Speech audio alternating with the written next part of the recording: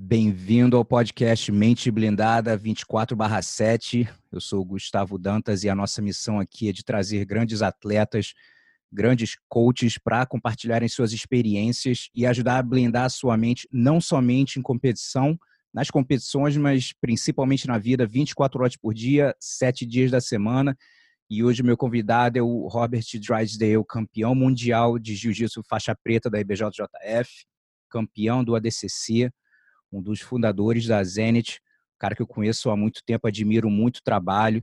Então, Robert, prazer ter você aqui, cara. Dá um oi pro pessoal. Obrigado, Gustavo, aí, longa data aí, um dos meus primeiros professores do jiu-jitsu aí. Então é um prazer aí, 20 anos depois, né? Fazem 20 É, anos. né? Estamos aí, continuamos na ativa, na mesma jornada aí, continuamos amigos, com muitas ideias em comum aí. Então, obrigado por me receber no seu podcast. Eu Agora acho em que português, né? A última vez que eu conversei isso. com em inglês. Olha que o meu português está enferrujado, mas ontem conversando com o Cavaco, eu sinto ele voltar. Então, assim, às vezes se eu errar, assim, falar besteira, misturar com o inglês, eu peço perdão, que hoje meu inglês é melhor que o meu português. Embora eu tenha nascido aqui nos Estados Unidos, né? Cresci no Brasil. É. É, eu sou meio que misturo muito, né, o português com o inglês. Então eu peço desculpas antecipadamente. Tu já tá na fase de estar quase metade da tua vida, morou no Brasil, metade nos Estados Unidos, ou agora já é mais nos Estados Unidos que no Brasil? Estados Unidos, acho que uns 2 anos atrás virou. Tá mais para cá agora.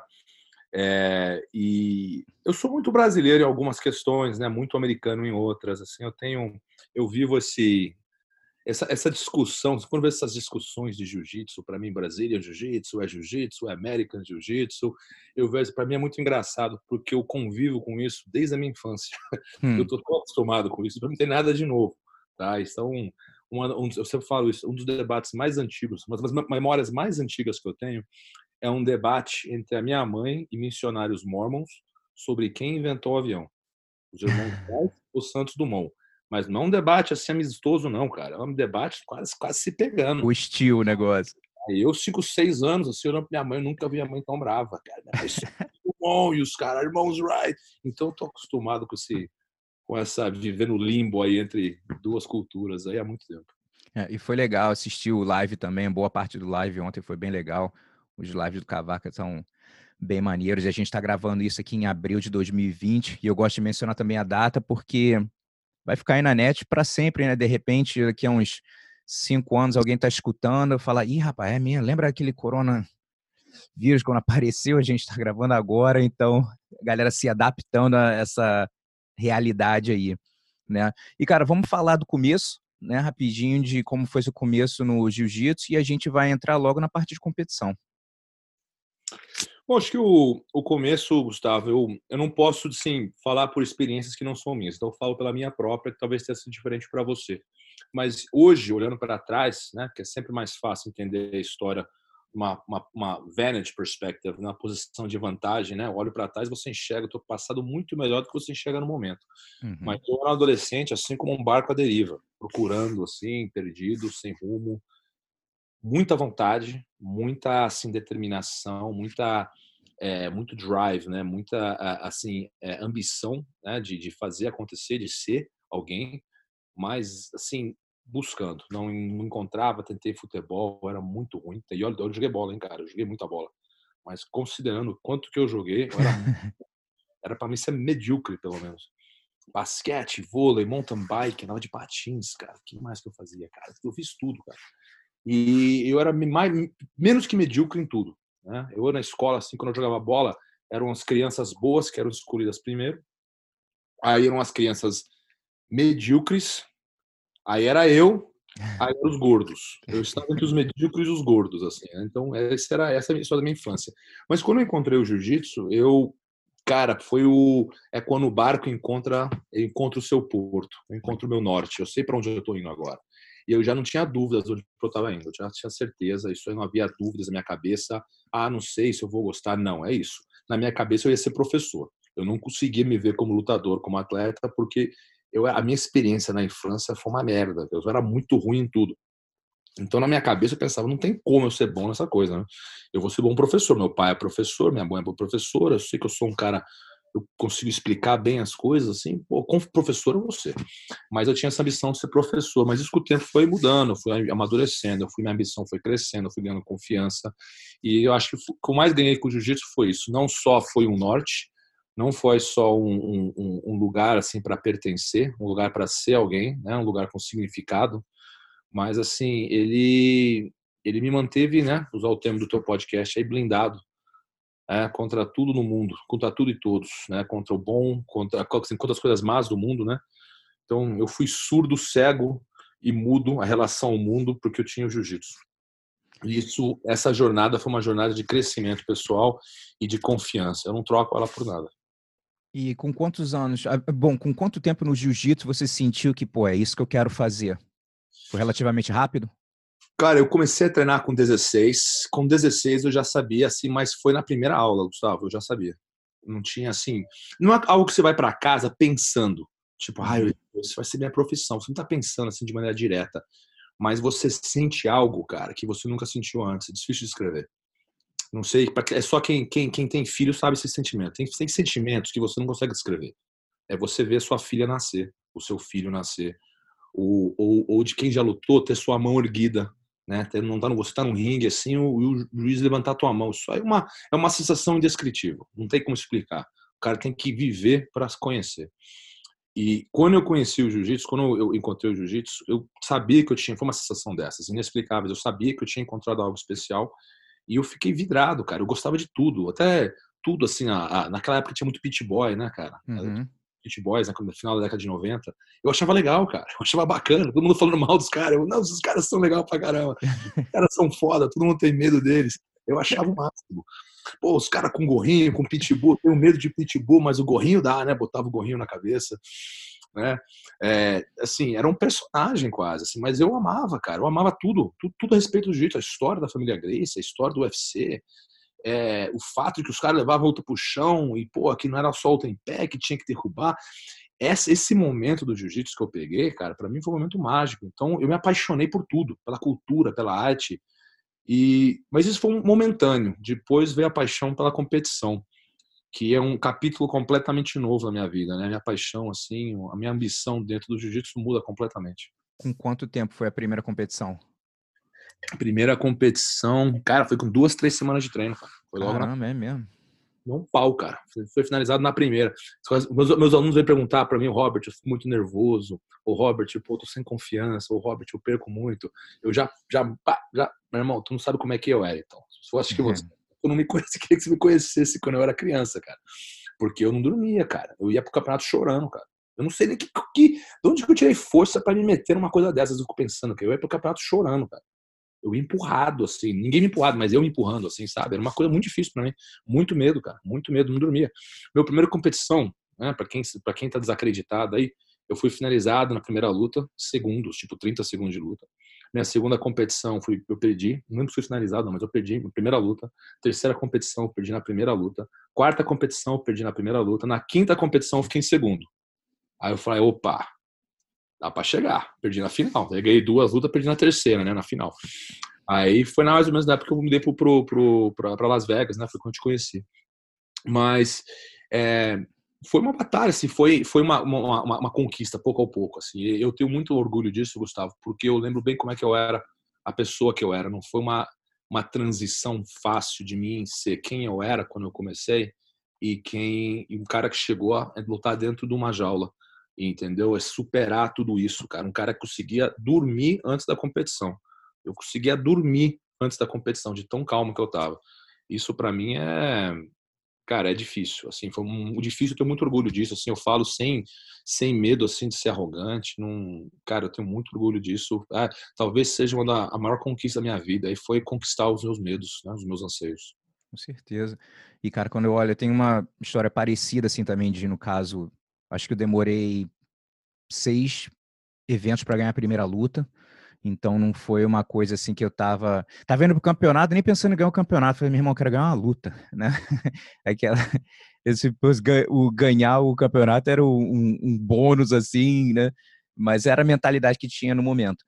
Mas você falando assim nessa parte de confiança, porque é difícil, cara, pro pessoal que de repente está escutando, de repente você está começando a sua jornada de competição e você ainda não teve nenhum resultado positivo, e é difícil você se sentir confiante quando o resultado não saiu ainda, você não sabe nem se você pode ganhar uma luta. Então, como é que você vai fazer? Perdeu 4, 5 seguida, você nunca lutou e tá assim, ó, pô, tô benzão, tô super confiante.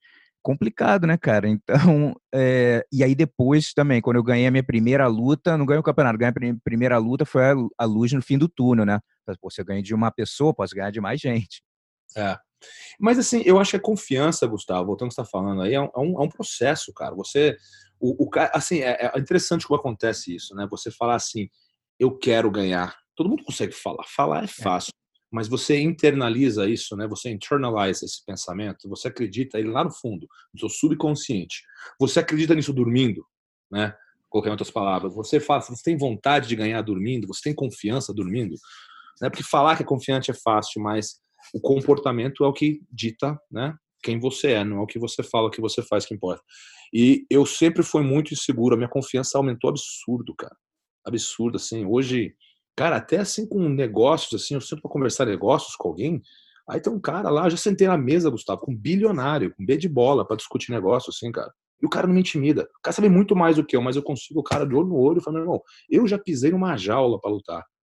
Eu já superei muita coisa, cara. Eu tenho certeza que esse cara passou por muito, cara, mas eu acho que a experiência dele não foi mais intensa que a minha, não. Pode ter sido, mas eu não me sinto seguro a respeito. Então eu consigo olhar qualquer um olho pro olho. Cara, eu tinha medo de falar com mulher, cara, quando eu era moleque. Mas medo, cara. Me cagava. Falar com uma mina puta, eu não conseguia.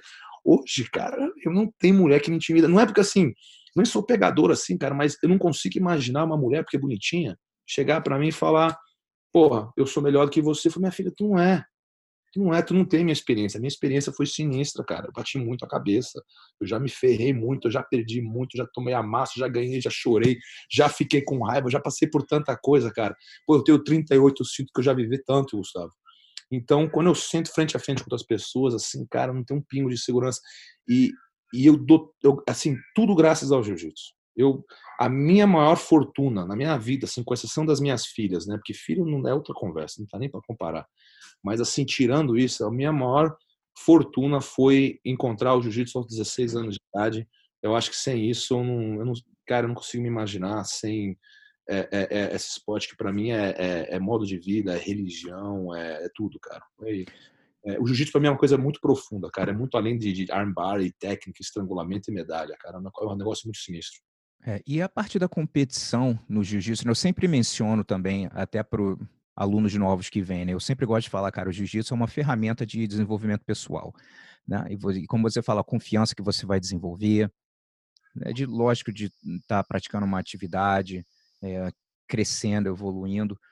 E eu sempre falo, você não precisa competir para você usufruir dos benefícios do jiu-jitsu. Contudo, se você quiser amplificar o poder dessa ferramenta, competição é uma opção muito interessante. Por isso que eu sugiro para os meus alunos, cara, tenta pelo menos uma vez só, para você ver, porque eu gosto.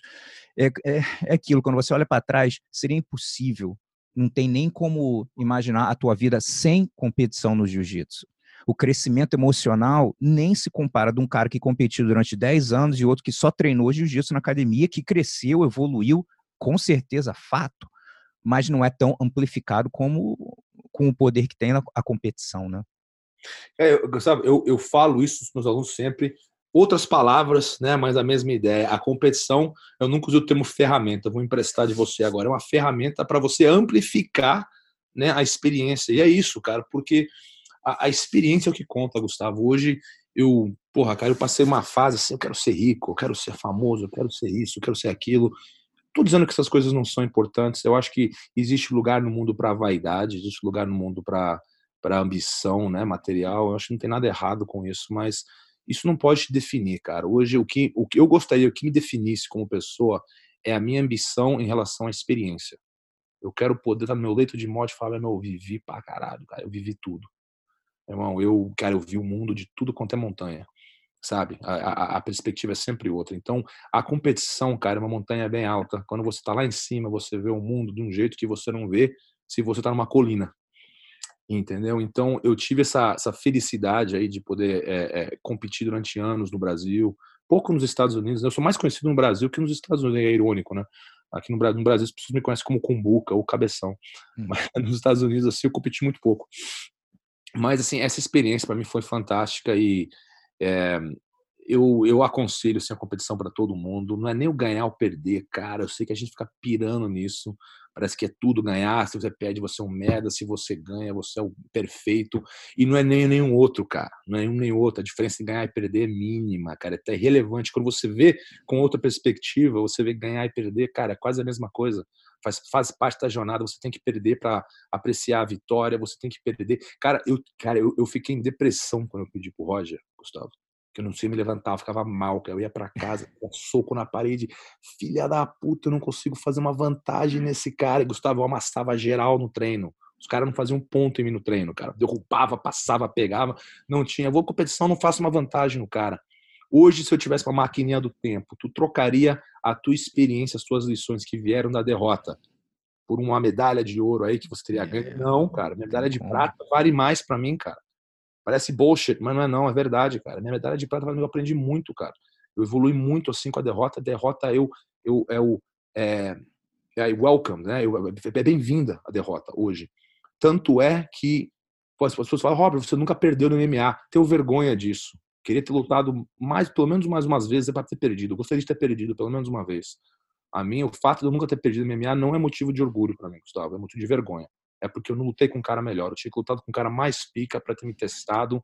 É que hoje eu não tenho mais coração nem vontade de botar a luva para lutar nunca mais. Mas, assim, eu não tenho orgulho de um recorde invicto. Eu tenho vergonha. Teria que ter perdido pelo menos uma vez para ter a experiência completa.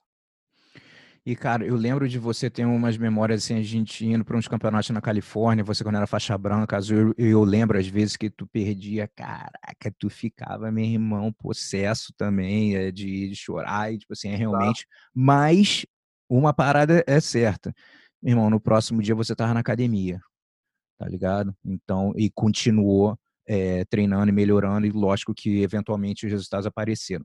Então, perguntando isso até, vamos olhar, dar uma analisada, vamos dizer, de branca a marrom.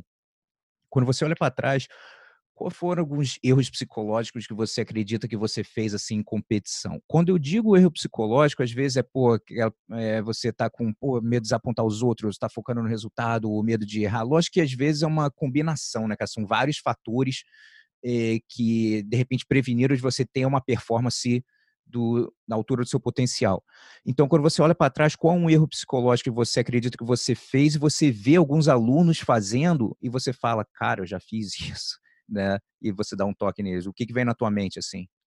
Gustavo, eu sofri, acho que sofro ainda de um mal que todo lutador de jiu-jitsu sofre, que é falta de disciplina. O povo do jiu-jitsu quer fazer o que gosta, não quer fazer o que tem que fazer. Disciplina não é fazer o que gosta, é fazer o que tem que fazer, inclusive o que não gosta. Então, você ficar jogando videogame o dia todo, tu não pode me falar para mim no fim do dia que tu é disciplinado, que tu joga videogame o dia todo, ou que tu dorme o dia todo, ou que tu não fica o dia inteiro no Instagram. Isso não é disciplina. Disciplina é fazer o que você não gosta. O povo do jiu-jitsu gosta de treinar o que gosta de treinar. Não quer treinar o que tem que treinar. Esse foi disparado meu maior erro, cara. Me faltou um técnico, em muitos momentos da minha carreira, muitos momentos eu tive, muitos momentos eu não tive. Um cara gritando comigo, falei, vai. E eu sempre fui bom de mim, eu sempre me empurrei.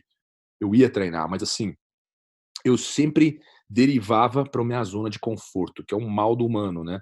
O cara quer crescer, mas ele tem uma tendência inata de gravitar em direção ao conforto, né? Ao fácil. E isso aí é uma coisa, eu gostaria de ter tido alguém gritando na minha orelha, gritando no meu ouvido o tempo todo, meu irmão, vai correr mais, vai levantar preparação, vai fazer mais wrestling, vai fazer mais judô, que eu não queria fazer judô, odiava judô, cara. Odiava wrestling, uma merda, queria chamar pra guarda a vida inteira, né? Hoje, eu sou o maior advogado do wrestling, sou fã dos caras do wrestling. Os caras, não, wrestling contra jiu-jitsu, não, eu sou fã dos caras. Sabe por quê, Gustavo? Se você mandar o cara fazer repetição de double leg durante 2 horas sem parar, o cara nem pisca, não. O cara faz. Não tem problema, é normal. O cara faz 2 horas de técnica, assim, de derrubar, fazer força, cansar, não tem problema, cara, não precisa ter rola. Eles são os caras incrivelmente disciplinados, cara. Eu tenho uma inveja dessa disciplina, que eu gostaria que o jiu-jitsu fosse assim, que o jiu-jitsu é uma arte muito mais eficiente, muito mais evoluída se essa disciplina do wrestling existisse no jiu-jitsu. Só que o povo do jiu-jitsu quer fazer o que quer fazer, eles não querem fazer o que tem que fazer. Aquela disciplina assim do rola, né? Não quer fazer aquecimento, não quer fazer posição, não quer fazer posição que não sabe fazer. O cara tem uma guarda boa, o cara não quer jogar por cima. Ou o cara não quer fazer em pé. Ah, não gosto de judô, vou chamar pra guarda. Por quê? Tem que treinar, meu irmão. Vai ser professor um dia, tem que saber, treina essa um dia, tu vai precisar. Entendeu? Isso aí é uma coisa que eu errei muito, Gustavo. E acho que eu vejo todo mundo do jiu-jitsu errando, os caras só querem fazer zona de conforto. Cara, essa parte do wrestling é muito interessante também, que eu vim para os Estados Unidos em 99, né? E aí eu comecei a aprender, entrar de wrestling, essas coisas lá em Las Vegas, né? Com o pessoal, a galera do MMA, começando com o John, o pessoal todo mesmo ali que tinha mais acesso, já fizeram wrestling. Então fui aprendendo ali que no Brasil só, pô, baiana, né? Mas aí, no caso, eu comecei a me expor a isso. Quando eu mudei para Arizona, tive umas oportunidades de treinar wrestling. A primeira, eu digo até hoje, acho que foi uma aula, vamos dizer, mais difícil que eu já tive na minha vida. Foi a primeira vez que eu fui. Olha que eu fui fazer uma aula, estava me preparando para o ADCC de 2001. E eu fui fazer uma aula não, fui passar um mês treinando era um time de uma high school aqui que estava se preparando para o Junior Nationals, uma coisa assim. E aí eu conheci o cara que era um dos coaches lá, que treinava também, estava treinando o jiu-jitsu e tal, me convidou para ir lá. Irmão, quando acabou o aquecimento, eu tava na merda. O cara É, falou assim: agora a gente vai começar a treinar. Eu falei, fudeu. não, é isso mesmo. É uma intensidade assim, cara, que então quando eles saem dessa experiência, né? Cara, o MMA é moleza, cara. O jiu-jitsu para ir buscar é refresco, cara, porque é muito mais fácil. Assim, a nível de intensidade, tecnicamente, o jiu-jitsu é muito superior, não tem como discutir. O jiu-jitsu permite muito mais que o wrestling, não tem discussão. Mas, assim, a nível de disciplina, cara, de intensidade, pô, o jiu-jitsu tem muito que aprender com o wrestling. Muito. Então, eu gostaria de ter tido essa experiência, ou high school ou college aqui nos Estados Unidos, infelizmente não tive. Então, eu fui aprender MMA, mesma coisa que você, assim, através na academia de jiu-jitsu eu aprendi wrestling, assim, mas no MMA, né, tem que treinar e tal. Mas porra, eu sou fã dos caras. Eu acho, assim, a disciplina dos caras, assim. O judoca também, assim, né, cara? O jiu-jitsu, é muita cultura do surf, cara.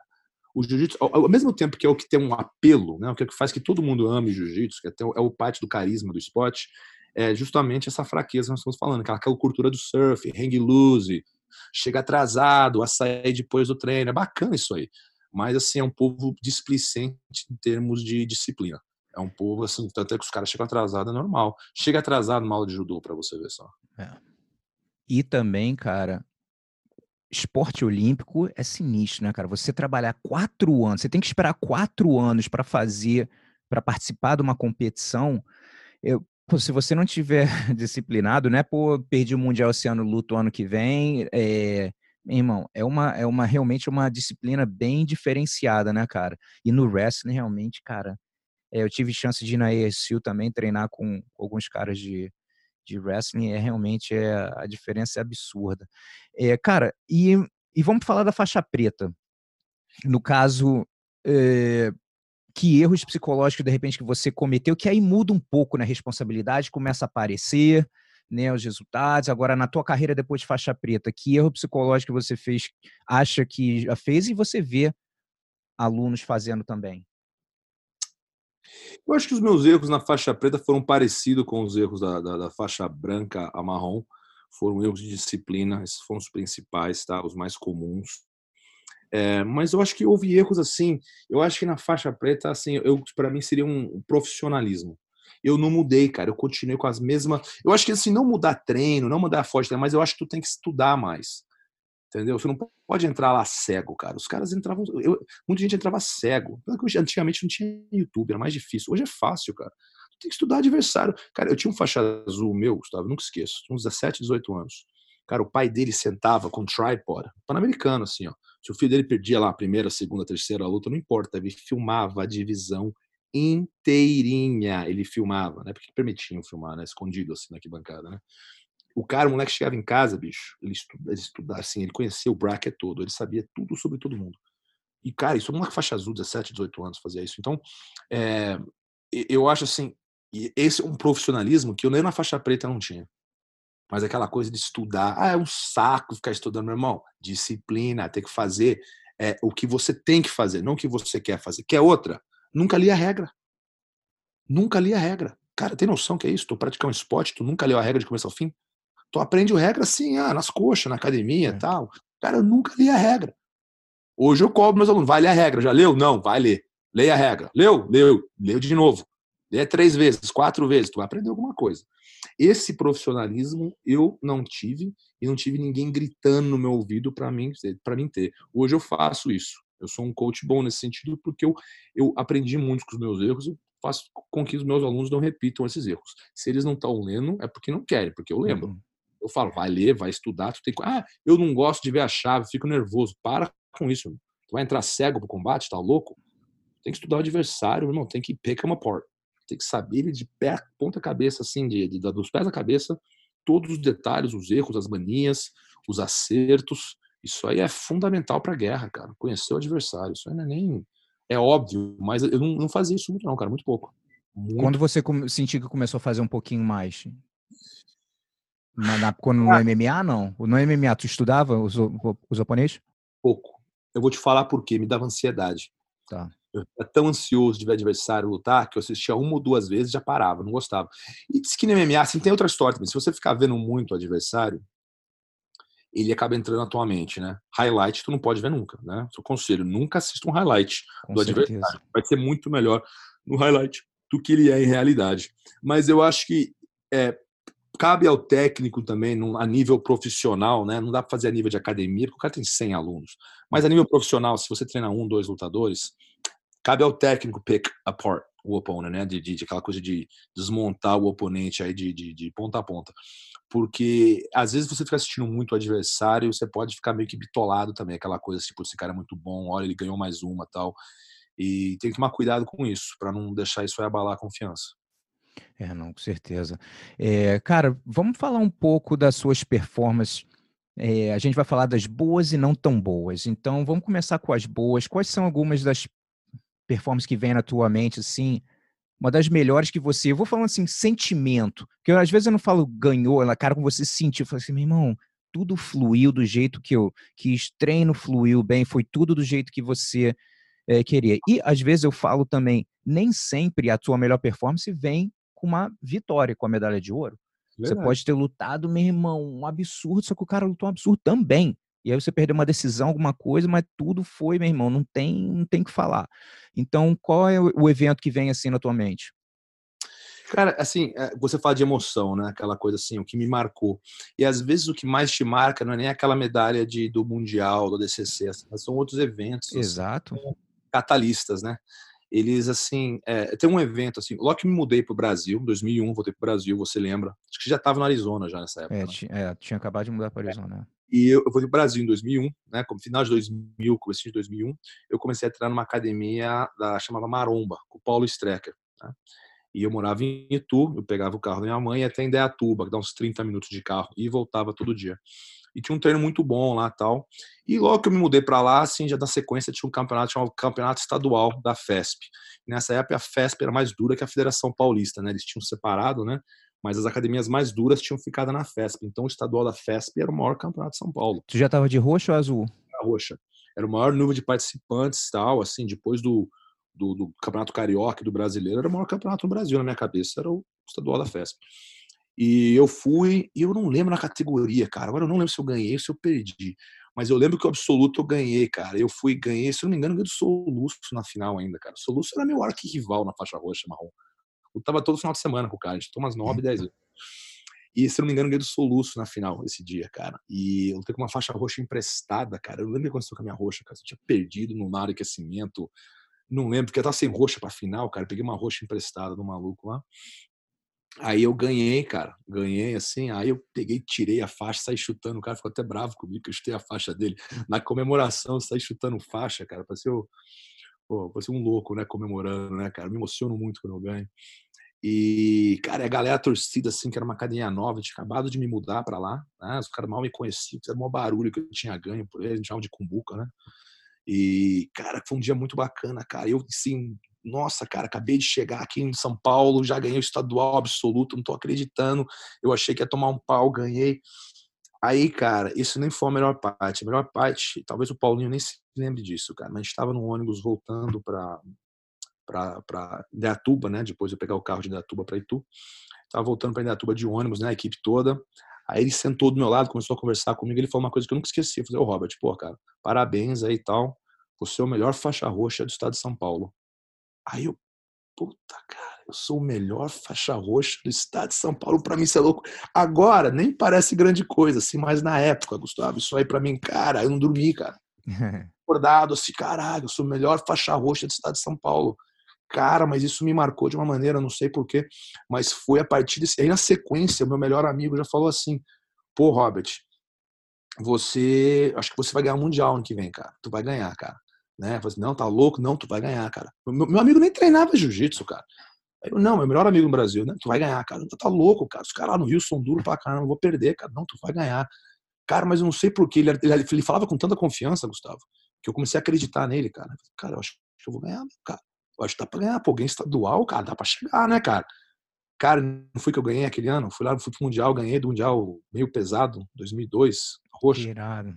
Cara, mas assim, esses eventos pra mim, cara, e eu lembro bem da final, porque foi um momento assim, cara, que eu experimentei isso pouquíssimas vezes na vida, assim, experimentei isso na final com o Marcelinho no ADCC, na final com o Boi, assim, no Mundial de Preta e tal, mas assim, aquela certeza de vitória, cara, um sentimento muito, muito raro, senti ele pouquíssimas vezes na minha cara, aquela confiança suprema de vitória. Eu entrei assim, sorrindo na luta, cara, comemorando assim, porque na minha cabeça eu já tinha ganho. Legal. E é interessante você falar também essa parte aí do seu amigo falando isso. E, cara, como é importante a gente estar cercado de pessoas positivas que estão olhando no teu melhor interesse, né? Porque às vezes tem pessoas que, pô, gostam de você pra caramba, mas infelizmente eles acabam querendo passar a baixa autoestima deles pra você, com a melhor das intenções possíveis. Falar, porra, Robert, os caras são muito duros lá mesmo, cara. Acho que não vai dar pra tu não, sabe qual é? De ter É. alguém de falar isso pra você, né? Pô, Gustavo, tu tocou num assunto agora, cara, que eu tenho, assim, você vai se dando conta de que o jiu-jitsu é muito mais layers, né? São camadas de jiu-jitsu, essa é uma muito profunda, que é o âmbito social, que não tem nada a ver com o técnico, mas é muito importante para a carreira do atleta. Com As pessoas certeza. não pensam assim, como é importante estar cercado de pessoas boas. E eu digo assim, às vezes as pessoas que te amam são as mais invejosas, cara. Elas te amam, mas elas têm inveja. Não quer dizer que elas não têm inveja. Elas são humanas, elas têm falhas. Então, assim, quando você pede conselhos para ela, o conselho não é o que é melhor para você, é o que é melhor para elas. Então, cara, toma muito cuidado quem te dá conselho, quem te ajuda. Esse meu amigo, talvez por nem treinar jiu-jitsu, talvez tenha sido o motivo, eu acreditei nele. Tudo que ele falava, eu acreditava, cara. Eu sei que esse cara quer o bem, porque se eu ganhar o Mundial, não interfere na vida dele. Eu já vi eu ganhar campeonato e que parceiro de treino meu tava na mesma chave e o cara perdia na semifinal pro cara que eu ganhava na final, o cara ia embora chorando bravo e tipo assim, pô, não quer nem esconder a inveja, cara. O cara ficava uma semana sem falar comigo, assim, tipo, não tem motivo. Mas assim, meu amigo, parceiro de treino, mas o cara com inveja, entendeu? Então, nem todo mundo que tá ao teu redor te quer o bem, cara. Eu acho que uma das melhores qualidades que a pessoa pode ter, isso é sabedoria, né? Isso é sabedoria. O tempo te dá isso. Mas tem gente que eu acho que desde pequenininho já tem esse instinto, né? Já consegue separar o trigo do joio. Eu sou horrível com isso, cara. Eu, na minha cabeça, todo mundo é boa pessoa, todo mundo é competente, todo mundo é honesto, todo mundo é trabalhador, todo mundo me quer bem, cara. E não é assim, cara. Porra, a vida, meu irmão, me chutou muito, cara. Porra, Gustavo, cara, eu vou ficar até amanhã falando aqui, cara. Eu me ferrei muito. Olha, eu já perdi muita oportunidade, assim, por confiar em gente errada, sabe? Por ser inocência mesmo, assim, é falta de maldade, falta de assim, excesso de inocência, vamos dizer assim. E nessas eu aprendi. Hoje eu acho que eu aprendi bastante já, então tenho uma experiência grande nisso. Mas o teu círculo social, cara, vou falar assim, a tua mulher, cara, a tua Exato. esposa, a tua namorada, isso é muito importante, cara. Não é qualquer uma, não, cara.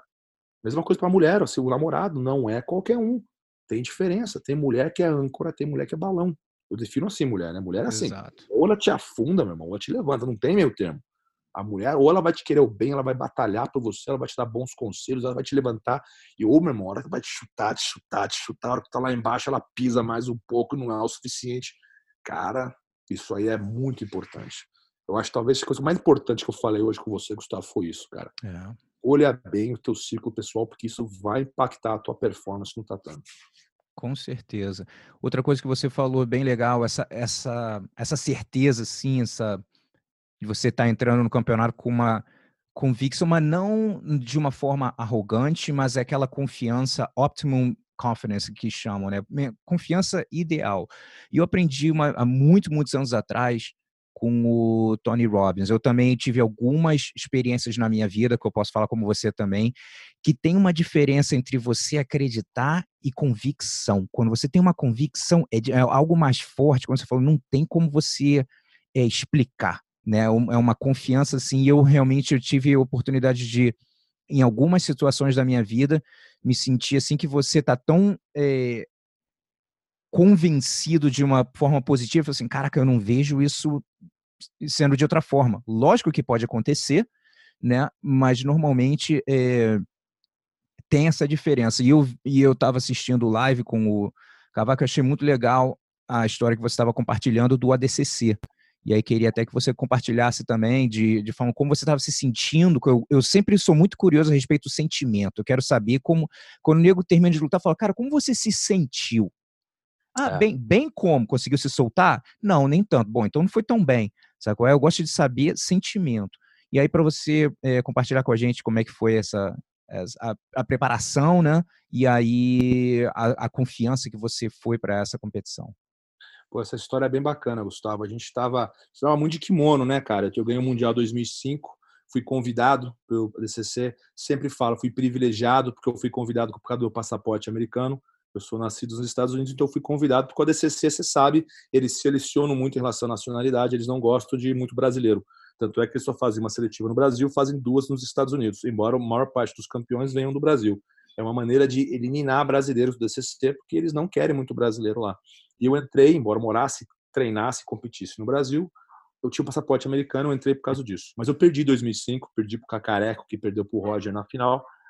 Em 2007 eu voltei com uma cabeça bem diferente, né? A gente treinou uns 2, 3 meses antes, a gente só treinava sem kimono, né? E aconteceu uma história muito bacana, cara. Nessa época tava treinando com a gente o Pablo Popovic, o André Galvão, o Léo Vieira, Lucas Leite, o Marcel Lozada, eu, Dêmia, todo mundo trava junto, né, Pô, cara? seleção, né?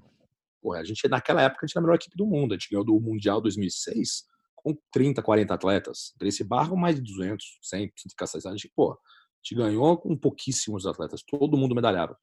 Mas, assim, aconteceu uma história engraçada. A galera foi para a academia do Pablo, na Flórida, e não avisou. Não me avisou, nem avisou o Demian. Foi todo mundo. Foi o Lucas, o Lozada, o Punch, o Léo, todo mundo foi embora. O Ricardinho Vieira. Aí apareceu o Demian no treino. Eu falei, cadê todo mundo? Aí os caras, não, os caras foram pra Flórida. Como é que é? Os caras foram pra Flórida, largaram eu e o Demian treinando sozinho, cara. Eu falei, os caras não avisaram, cara. Os caras são loucos. Os caras são muito malucos, né? Eu adoro aquele povo, mas, mano, os caras são muito doidos, cara. Os caras foram embora, não avisaram ninguém. Aí, eu e o Demian sem passagem, né? Você tem que procurar passagem. Naquela época era difícil, era perrengue, né? Hoje em dia, eu tenho cartão de crédito, puxa lá e paga, se vira depois, né? Naquela época tinha que guardar dinheiro. Então, você estava comprando, né? Mas a gente não tinha planejado nada, cara. Não tinha, pô, foi uma loucura, os caras foram. Mas aí chegou no treino, assim, e o Demian ficou treinando um mês, 2 meses, só eu e ele sozinhos, cara. Todo dia, porrada, eu e o Demian. Preocupados, né? Que o treino na Flórida tá sinistro e a gente ia ficar pra trás, né? A gente, pô, tem que estar afiado, né? Aí quando a gente voltou, acabou que, pô, eu e o Demian tava melhor de gás que os caras, estavam bem pra caramba. As únicas pessoas que ganharam do camp foram eu e o Demian. Todos medalharam, todos medalharam. Nós éramos em 5, nós conseguimos 7 troféus. Troféus ou troféus? Eu nunca sei. Troféus, né? Troféus, obrigado. 7 com 5 atletas. E, pô, mas eu e o Demian fomos os únicos 2 que ganhamos. Mas na final do absoluto, olha que interessante, a gente tirou 2 ou 1, eu, o André e pra quem é o absoluto? Eu, André e Demian. Nós tiramos 2 ou 1. Ficou na sorte, né? Aí o Demian saiu fora. Mas eu lembro, cara, não tinha como decidir. A gente fazia 2 ou 1. Saiu fora. Aí, cara, eu cheguei na final com o Marcelinho, mas foi engraçado porque esse evento, entre absoluto, tipo, vou fazer o melhor. Não sei se eu vou ganhar. Né? Como é que você foi na categoria nesse ano? Eu pedi pro Xande, né? Eu peguei uma guilhotina, aí ele deu um bate-estaca, cara. O Xande, né? Você tava com um trapézio que começava na orelha e terminava no ombro, né? O trapézio dele vinha aqui, tá careca, né? Aí eu tava matando os caras no treino guilhotina. Eu pegava todo mundo na guilhotina, Gustavo. Aí eu encaixei, falei, peguei. Aí ele foi muito malandro, cara. Ele não foi pro chão comigo, agora que eu engatei a guilhotina. Né? Ele me levantou assim, me dá um bate-estaca, escorrega a cabeça e ele faz o ponto. Aí eu perdi pro Xande e ganhei do Cacareco, né? Vinguei a minha perda de 2005, finalizei o Cacareco nas costas, Mata-Leão. E aí no absoluto fui convidado, tal, né? Tiramos 2-1 a equipe lá, entrou. Então, aí Big Mac na primeira, finalizei um triângulo, ganhei do David Avalon, que hoje é meu parceiro de treino, é meu amigo, né? Tem um podcast com ele, inclusive. Ganhei dele por queda, né? Fiquei feliz pra caramba, porque ele é do wrestling. Ele tinha acabado de ganhar do Xande, ele ganhou do Xande. Aí eu ganhei dele na sequência. Aí acabei lutando com o André, aí eu ganhei do André, que era... A gente treinava junto lá, inclusive, na época. E no final, cara, mas até lá, cara, eu tinha ganhado esses caras todos, assim, quando eu cheguei na final, eu lembro bem, cara, eu tinha um amigo meu, que foi inclusive meu primeiro parceiro de negócio aqui nos Estados Unidos, um dos meus melhores amigos de todos os tempos, o Sean Regal. E o Sean, ele que me convenceu a ir para os Estados Unidos depois, tal, e ele é muito esse negócio de meditação, yoga, respiração, tal. E eu ficava andando para cima e para baixo, assim, meio que brincando, assim, sorrindo, cara. Eu ficava de brincadeira com os caras, sabe? Tipo, me dando risada. Aí o Sean queria me sentar, cara. Não, cara, vamos fazer yoga aqui, fecha o olho, vamos meditar. Ô, Robert, para de brincar, cara. Tá na final da DCC. Essa é a luta mais importante da tua vida, cara. Se você ganhar, tu vai, meu irmão, vai mudar a tua vida. Eu não parava de rir, Gustavo. Eu ficava rindo, cara. Assim, sorrindo, assim, sabe? Igual bobo. Aí ele concentra, cara, concentra. Eu falei, bicho, relaxa, cara, eu tô bem. Gustavo, eu tava rindo, cara, porque eu já tinha ganho. Eu já tinha ganho, cara. Eu tava comemorando uma vitória. Cara, é um negócio muito sinistro. Parece bullshit, parece mentira, mas é uma sensação muito sinistra, cara. Que saudade. Se eu pudesse viver aquele momento para sempre, eu acho que seria. Eu coloco assim, cara, o nascimento das minhas filhas e momentos assim logo abaixo, cara, porque, cara, é uma sensação mágica, cara. Aquela sensação, Marcelinho não ganha de... Eu acho o Marcelinho muito melhor do que eu.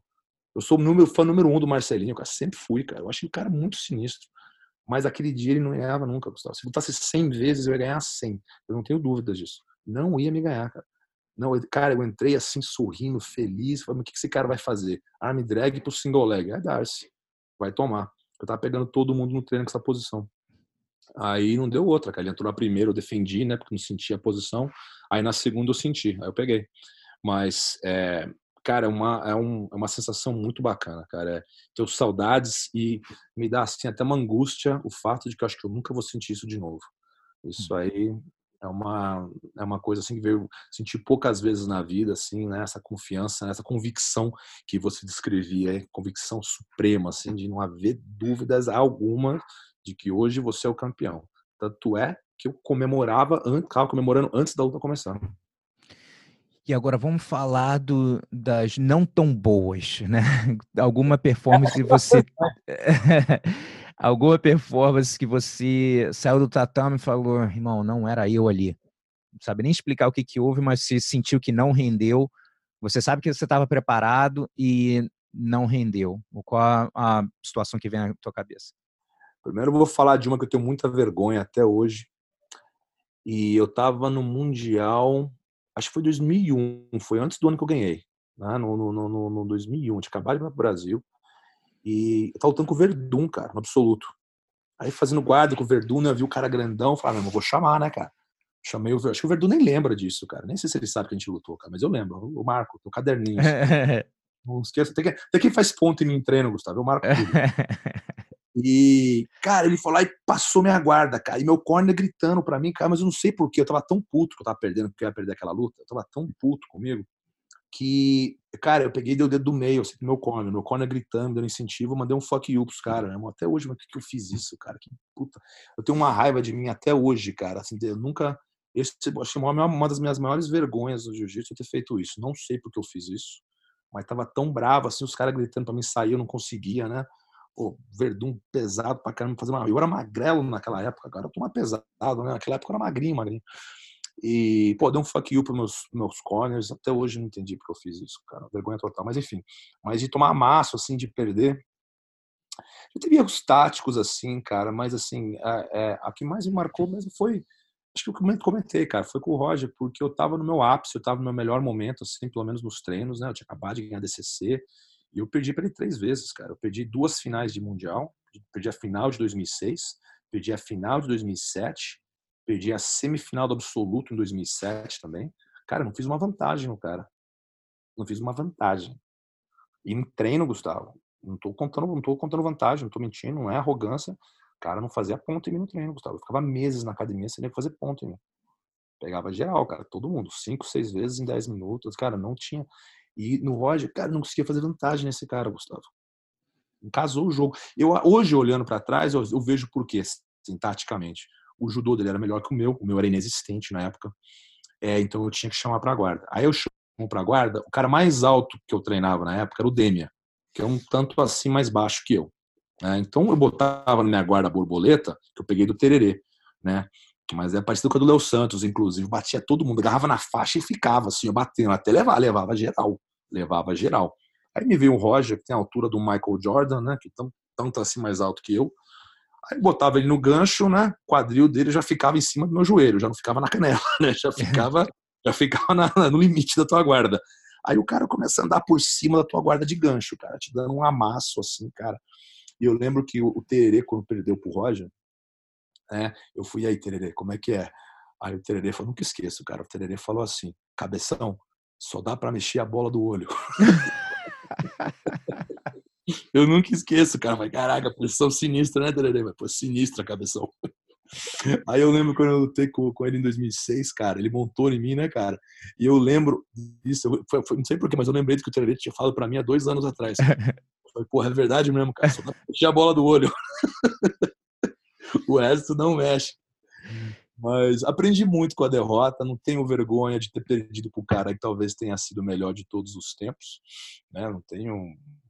Não, cara, na época eu fiquei mal, tal, não queria perder, não, muito competitivo, né? Mas aprendi muito aí e prefiro a minha de prata. Tenho mais orgulho da prata que do ouro, acredite se quiser. E, cara, você sentiu alguma diferença, assim, da primeira vez que você foi lutar com ele pra segunda? Na primeira você vai com um mindset já, meu irmão, tô voando, tô bem, né? E aí foi diferente, ou seja, quando você foi pra segunda luta, você acha que o mindset tava o mesmo ou mudou um pouquinho? Cara, primeiro eu vou te contar a história da primeira, então, cara. Agora eu lembrei. Quando eu, primeira vez, assim, eu conhecia ele, eu tinha visto ele lutar várias vezes, né? Ele é uma geração um pouco mais velha que a minha. A gente tem a mesma idade, assim, mas ele pegou a preta 1 ano, 2 anos antes de mim. Mas, assim, eu já sabia quem ele era, sabia quem eu era e tal. Mas, cara, antes de começar a luta, acho que o árbitro tava procurando pela faixa, não sei qual que foi. O árbitro tava demorando. E tava eu frente a frente com ele, assim, né? Aí, eu assim, aquecendo, eu olhei pra cima, né? E o cara me encarando. O Roger começou a me encarar assim, ó, igual lutador de MMA, assim, antes da luta, né, cara? Nunca tinha acontecido comigo. Nunca, nunca, nunca. Primeira vez que alguém me olhava no olho antes de uma luta. O cara ficou me encarando assim, né? Aí eu olhava pra baixo, assim, pô, acidente, né, cara? Meio estranho. Eu olhava de novo, o cara continuava me encarando. Aí eu não sabia se ria, não sabia se eu ficava encarando, ficava assim, fiquei sem graça, cara. Mas meio que assim, na molecagem, eu falei, tá cara tonto, né, cara? Ficava me encarando, assim, cara bobo. Nada a ver, né? Aí, mas, cara, o cara tirou meu foco, cara. Ele começou a me ganhar ali. Mas assim, é difícil explicar, mas ele começou a me Tô dominar ali ligado. antes de eu começar. Mas me ensinou uma lição, cara, porque o que me ensinou foi, cara, ele tava levando a parada muito a sério. Eu tava meio que numa assim de, pô, molecão, tal, final do Mundial de preto, irado, vou ganhar, tô bem, vamos lá lutar, meu irmão, pro cara, assim, o que ele tava comunicando comigo, né, o negócio é sério, cara. O negócio é muito mais sério do que você imagina. Então, eu vi uma seriedade, assim, de intenção no olho dele, no olhar dele, que eu não tinha na época. Mas eu aprendi isso com ele, na verdade. Assim, eu aprendi assim, porra, cara, o negócio é sério, cara. Eu comecei a ficar mais sério depois disso. Eu já não brincava mais antes de luta, assim, ficava um pouco mais assim, focado tal. Já não conversava com o adversário, já tipo assim, não, adversário é adversário. Depois a gente pode conversar. Eu compro um açaí para você tal, antes de luta eu não converso, não. Então, isso mudou. Na segunda vez, assim, eu já entrei com a cabeça melhor. O resultado foi o mesmo, não fez diferença nenhuma. Né? Que merda, né? Mas foi. Mas assim, foi um aprendizado, cara. Aí acho que a terceira vez que eu perdi pra ele foi. Cara, eu vou trocar em pé. Dane-se. Vou trocar em pé, ver o que dá. Não dá pra chamar esse cara, não. E me ajudou horrível, né? Na minha cabeça, eu vou fazer a estratégia do chante do jacaré. Ganhar, dar uma quedinha lá no final, lá eu faço uma força, faço uma vantagem de repente e fico, né? Fico enrolando aí, né? Então, um jeito. E, cara, não deu. Ele chamou pra guarda, cara, mas ele chamou numa posição toda torta, eu lembro. Rasgou meu kimono, cara. O cara agarrou na manga do meu kimono, assim, puxou o kimono novinho da Coral, cara. O cara rasgou na pegada. Quem que faz isso? Forte pra caralho, viu, Gustavo? Muito forte.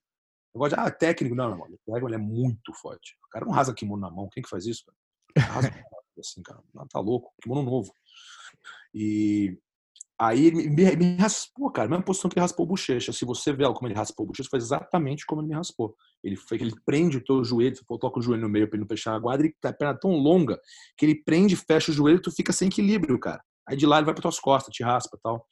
E ele fez a mesma coisa com o bochecha. Aí quando eu sou fã do bochecha, tá? Não tô falando mal, não sou fãzaço do cara. Mas dá até um alívio, assim, vou dizer assim, de maneira bem, assim, talvez, assim, um pouco egoísta, talvez invejosa, não sei o que é, cara. Mas, assim, quando eu vi aquilo lá, eu falei, porra, ainda bem que não sou só eu, cara. E É, quando o Roger batia nos caras, eu ficava feliz, cara. Eu falei, porra, não sou só eu. Porque se é só você, é foda, né, cara? Mas se é todo mundo, você se sente um pouquinho melhor. Talvez de maneira imatura, egoísta, né, maldosa, mas a verdade é essa. Eu me sentia bem quando eu vi ele batendo em todo mundo. Mas assim, aprendizado total, cara. Não troca experiência por nada.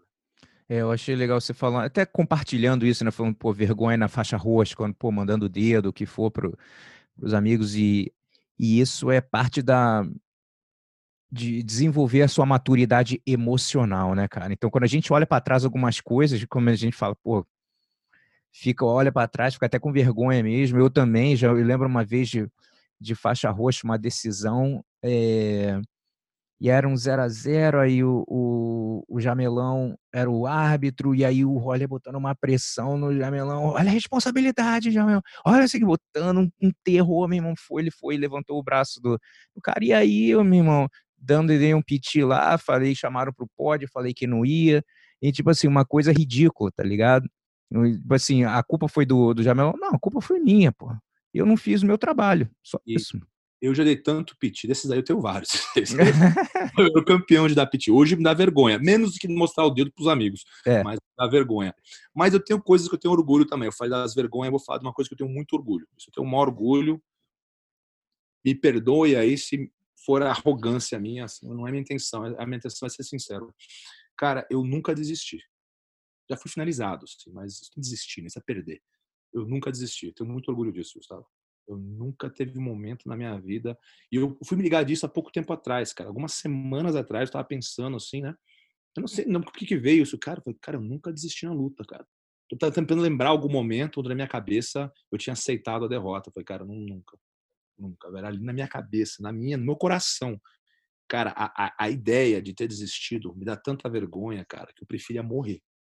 Na época, Robert, vai desistir ou vai morrer? Me mata. Eu prefiro morrer. Eu não quero viver com a vergonha de ter desistido. Eu nunca desisti. Eu saí do tatame, eu tenho várias memórias, várias, de sair rastejando. Mano, não ia ficar em pé.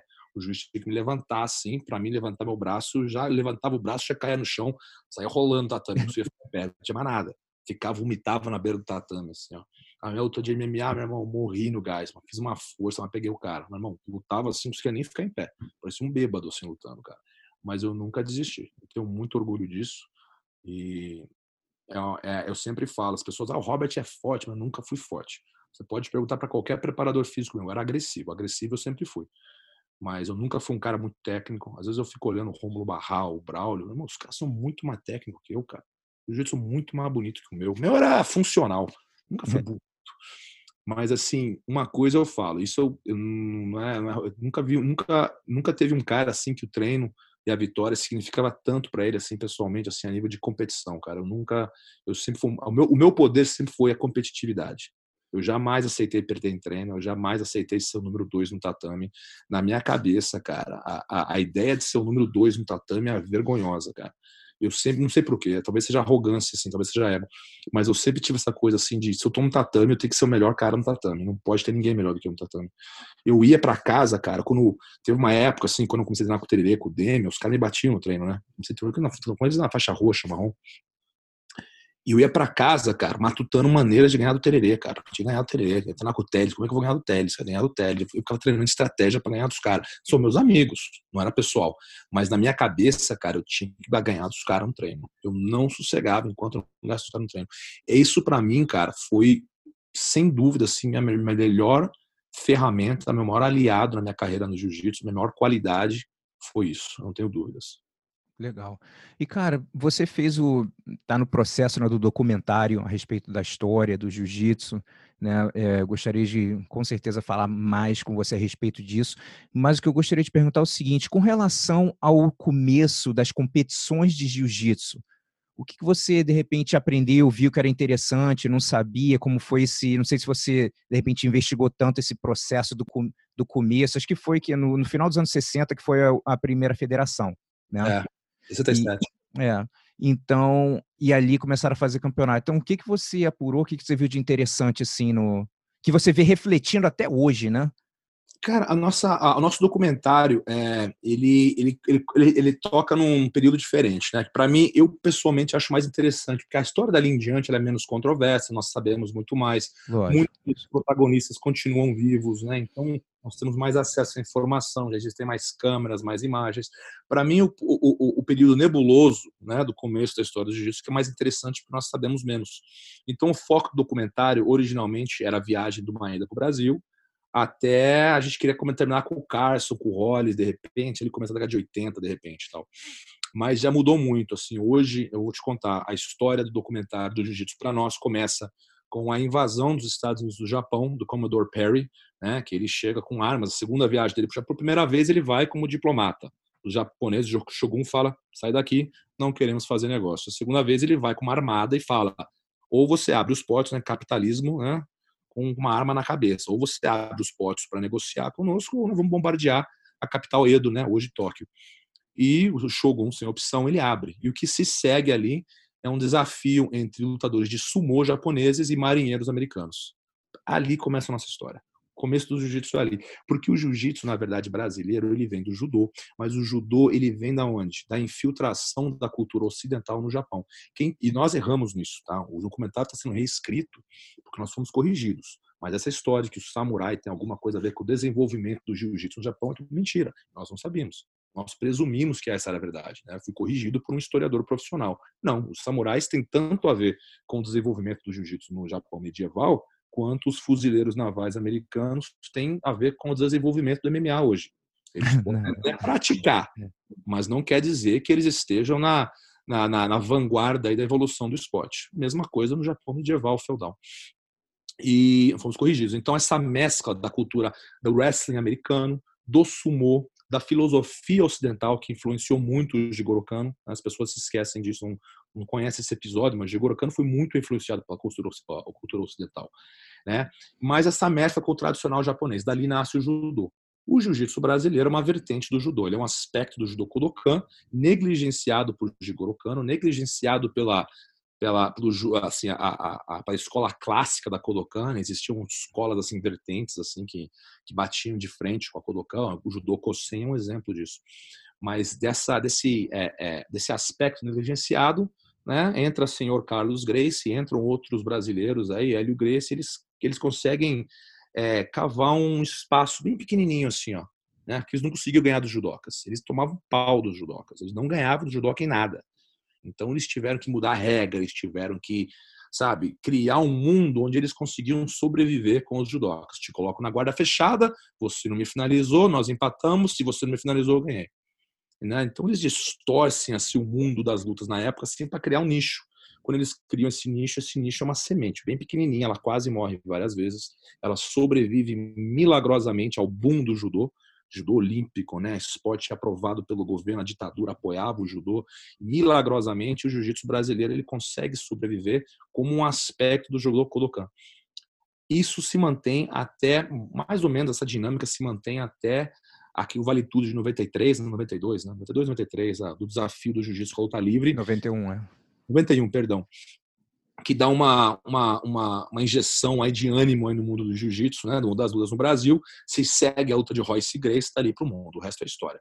Mas para mim, o nosso documentário ele vai até a divisão, né, do judô com o jiu-jitsu, que assim, se a gente tiver que escolher um evento, para mim é a luta do Hélio com o Kimura. Essa luta é o divisor de águas aí do judô Brasil, né, que vai ser o judô Kodokan, e o que nós chamamos de jiu-jitsu brasileiro, mas deveria ser chamado de judô brasileiro, que seria um termo mais correto. Não, isso cara, tanta coisa assim, né? É muito interessante. Não vejo a hora de realmente sair esse documentário. Pô, muito maneiro mesmo. E até mesmo no começo, o pouco também que eu sei a respeito da história é do que você falou, do que foi falado, né? Eu sei que você foi lá no Pedro Valente, conversar com ele. Eu estava lá mês passado também, passei uma semana lá com ele, conhecendo também um pouco mais a respeito do trabalho dele, muito legal. E falou que você foi lá e também ele está fazendo os estudos lá dele também, então é bem legal que está começando. É dar crédito para as pessoas que, né, como você falou, que E o vieram Pedro aí, né? é muito razoável, o Pedro, irmão dele, é muito razoáveis, assim, eles são, lógico, da árvore do Hélio, É, né? Então, assim, mas, assim, eles são razoáveis, assim, eu achei eles corretos, assim, eu achei que haveria muito mais diferenças, assim, entre a minha visão e a deles, né? Assim, mas não houve conflito nenhum, porque a verdade não pode ser tendenciosa, né? Então, eles, não, realmente, o Hélio não era fraco, ele era um atleta, um bom atleta, ele era campeão de remo e natação, competitivo, pelo menos, se não for campeão, acho que era eu vi a foto, tinha uma foto dele lá, assim, quando era nadador, ou seja, já na carcassinha, não era tipo assim, não era, pô, mas ele tinha um corpinho, tipo assim, já era atleta. naquela época, todo mundo era assim, aquilo ali era um cara forte naquela época. É. Não tinha suplemento, não tinha bomba, não tinha, a maromba não era desenvolvida, ninguém comia que nem come hoje tão bem, comida era mais, era tudo diferente. Então, mas ele era um cara assim, um cara fraco, né, pra época. Mas assim, é uma mentira para vender o jiu-jitsu. É. Uma mentirinha assim que eu me beneficiei dessa mentira. Você se beneficia, todos nós nos beneficiamos da mentira. Mas assim, é mentira, vamos contar a verdade, né? Mas assim, houve concordamos com muitas coisas, havia alguma discórdia aqui ali e tal, mas foi bacana assim, que foram pessoas que se propuseram a estudar a história do jiu-jitsu de maneira correta. Existe uma comunidade de historiadores no Brasil, né? Brigam pra caramba entre eles, assim, negócio de historiador, cara, historiador é uma coisa incrível, cara. Eles entre eles, assim, isso em academia é igual, tá? Não é só no jiu-jitsu, não. Eles e concordam em tudo. Aí tem uma discordância, assim, cara, mas dá uma briga por causa das coisas que você não acredita, cara.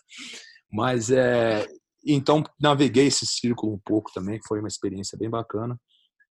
Hoje eu me referencio muito aí com o Roberto Pedreira, aí, que na verdade é um acadêmico americano.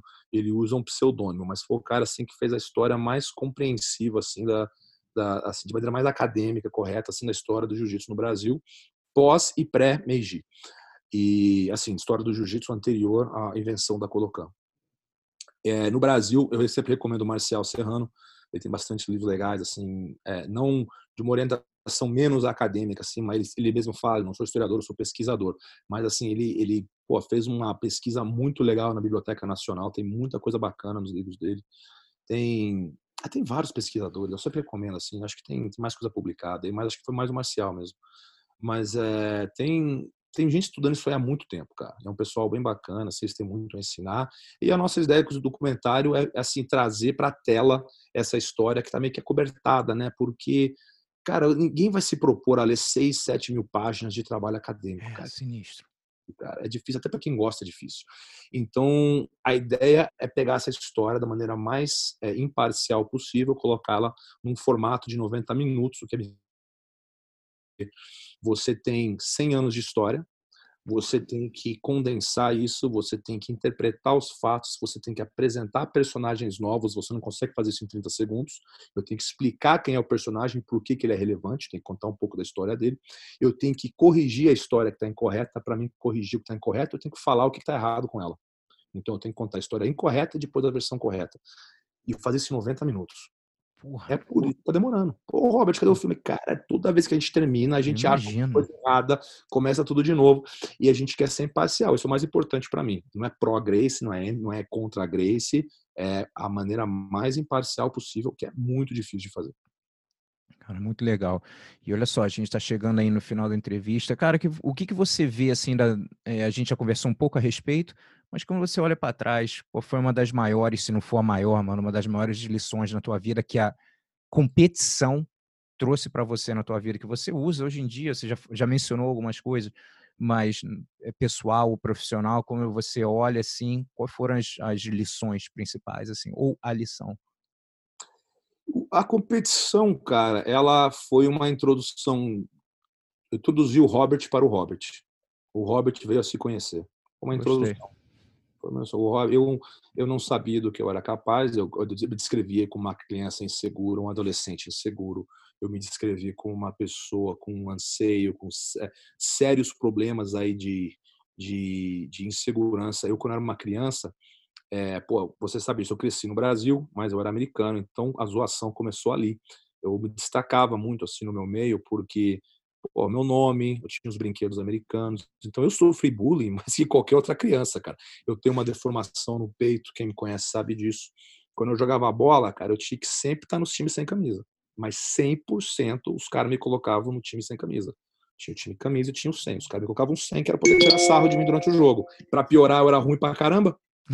Piorar, era uma merda no futebol, cara. Jogava no gol, ali no gol, eu ainda me enganava alguma coisa. Mas eu fui zoado muito, cara. Isso me causou, assim, um certo... Acho que talvez até me ajudou no jiu-jitsu isso, porque me causou, assim, uma necessidade quase obsessiva de me provar, né, para mim mesmo. E a competição me introduziu para esse outro lado do Robert, falando, não, tu consegue o que você quiser. Hoje eu tenho a consciência, cara, e a confiança de que se eu colocar na minha cabeça que eu vou fazer física nuclear, eu vou ser bom. Depende se eu querer ou não, se o meu navio encontra o norte. Se o meu navio encontra o norte, ele encontra um cais, eu não tenho dúvidas que eu consigo. Eu não tenho seguranças algumas de que eu consigo fazer o que eu quiser. Isso por causa do jiu-jitsu. Porque eu vi a minha transformação. Eu caminhei muito. Foi uma jornada muito longa, de onde eu estava para onde eu cheguei no jiu-jitsu. Então, qualquer outra coisa para mim, Gustavo, é menos, cara. É pouco. Cara, não tem coisa mais difícil para mim. Não tem, cara. Fala alguma coisa. Não consigo imaginar uma coisa mais difícil do que foi essa jornada competitiva para mim. Eu não consigo. Tudo é mais fácil. Então, isso eu tenho a agradecer à competição. Sem a competição, sem eu ter, meu irmão, indo para campeonato chorando, me borrando de medo, né? Sem eu ter passado por tudo isso, eu não poderia estar tendo essa conversa com você hoje de maneira tão franca. Então, eu só tenho a agradecer à competição por tudo isso. E outra coisa que eu falo também logo no começo do podcast é de blindar a sua mente não somente para a competição, mas principalmente para a vida, né? Que esse aqui é o teste real mesmo, né? De transferir tudo que você aprendeu para a vida real, para as situações difíceis que estão passando agora, né? Com a gente, com a parada do vírus e tal. Então, esse é um momento para você estar mais blindado que nunca, usar toda a sua experiência, né? E como você vê, assim, também isso, lidando com essa dinâmica nova aí e usando a tua experiência das dificuldades, as adversidades da vida para estar encarando isso agora. Não, sem dúvidas. Eu gosto muito do termo mente blindada, gostei, porque eu acho que a mente tem que ser forte. A mente é um músculo. Eu sempre comparei o cérebro com o músculo. Eu brinco com as minhas filhas, qual que é o músculo mais importante do corpo humano? Elas dão risada e falam, o cérebro. Porque elas já sabem, já ensinei a resposta. É um músculo. O músculo que você exercita com isso aí que está atrás de você, através da leitura. Que quem não lê, não sabe o que está perdendo, né? O mundo é pequenininho para quem não lê. O mundo é sem fronteiras para a pessoa que gosta de... Ah, não gosta, então aprende a gostar. Igual não gosta de brócolis. O brócolis pode não ser gostoso, mas faz bem para o corpo. Se preocupa tanto com o corpo, tem que se preocupar um pouco mais com a mente. A mente é treinada com isso aí. E eu gosto de saber que hoje esse coronavírus é uma oportunidade para me fortalecer, para me blindar a minha mente. Eu tenho que... É muita solidão. Eu fico muito sozinho. Mas eu gosto da minha solidão, porque na minha solidão eu me conheço melhor, eu vejo os meus defeitos, eu não sou tão disciplinado como eu gostaria de ser, os meus defeitos como competidor permanecem até hoje. Eu falo, hoje eu vou fazer tal, tal e tal e tal. Aí a pouquinho, que a hora que eu vejo, estou no telefone, na merda do Instagram. Olha que porcaria, cara, deletar essa bosta, cara, não faz nada por mim. Então, é mais assim, te expõe, porque o que você faz com o teu tempo livre te define. Você é definido pelo que você faz, porque trabalhar tem que trabalhar. Tem que ir para a escola, tem que fazer tal, tal. O teu tempo livre, o que você faz com o teu tempo livre, é o que te define. Não é o que você fala que você vai fazer com o teu tempo livre, é o que você faz. Então, eu fico me lembrando disso, eu fico me cobrando, cara, vamos ler mais, vamos estudar mais. Eu estou pensando em fazer uns vídeos, assim, tipo uns podcasts, tipo esse que você faz, mas aí eu falo, pô, mas esse tal e tal já faz. Eu fico me cobrando para fazer mais, assim, mas eu acho que tudo é válido, menos a inércia, menos a inatividade, menos a preguiça, menos passar a vida assistindo televisão, essa porcaria que não tem nada de bom, essa porcaria desse telefone, né, que deixou todo mundo um aleijado emocional, um aleijado intelectual, né? Eu chamo isso de obesidade intelectual. Você está infartando aí com informação merda. Você sofre de obesidade intelectual, fica preocupado com o abdômen, se preocupa com a mente, que é muito mais importante. Então, esse tempo livre aí tem sido um alívio, de certa maneira, aí, porque eu estou descobrindo muitas coisas sobre mim. Fazia tempo que eu não ficava sozinho assim, né? Não tenho minhas filhas muito poucos. Quando eu estou com as minhas filhas, eu tenho luz, eu tenho vida, eu tenho alegria, eu brinco, eu dou risada, eu estou sorrindo. Quando eu não tenho, eu fico refletindo. É muito legal, cara. Pô, brigadão, Robert, pela entrevista aí, foi muito maneira. Com certeza o pessoal vai curtir bastante, curtiu bastante. E, pô, parabéns pela sua carreira brilhante, cara. Muito legal de eu ter conseguido ver o começo, né, comecinho ali da sua carreira e foi muito legal ver você brilhando cada vez mais. Então, porra, parabéns mesmo, cara. Obrigado, Gustavo. Obrigado aí de ter compartilhado um pedaço dessa viagem aí comigo. É um pedaço muito importante. Você sempre foi referência para mim. Você, o Steve. Pô, muita gente me ajudou nessa jornada aí. Eu não troco. Os meus erros aí fazem parte da jornada, né? É aquela história, amor fati, né? Amor ao destino, o bom e o ruim. Você abraça tudo e você tem que aprender a amar a tua jornada. O bom e o ruim. Os dois são necessários. Tá? Então, obrigado aí por participar, obrigado aí por me receber no podcast e um forte abraço aí pro pessoal do Brasil. Valeu, galera. Abração. Mais.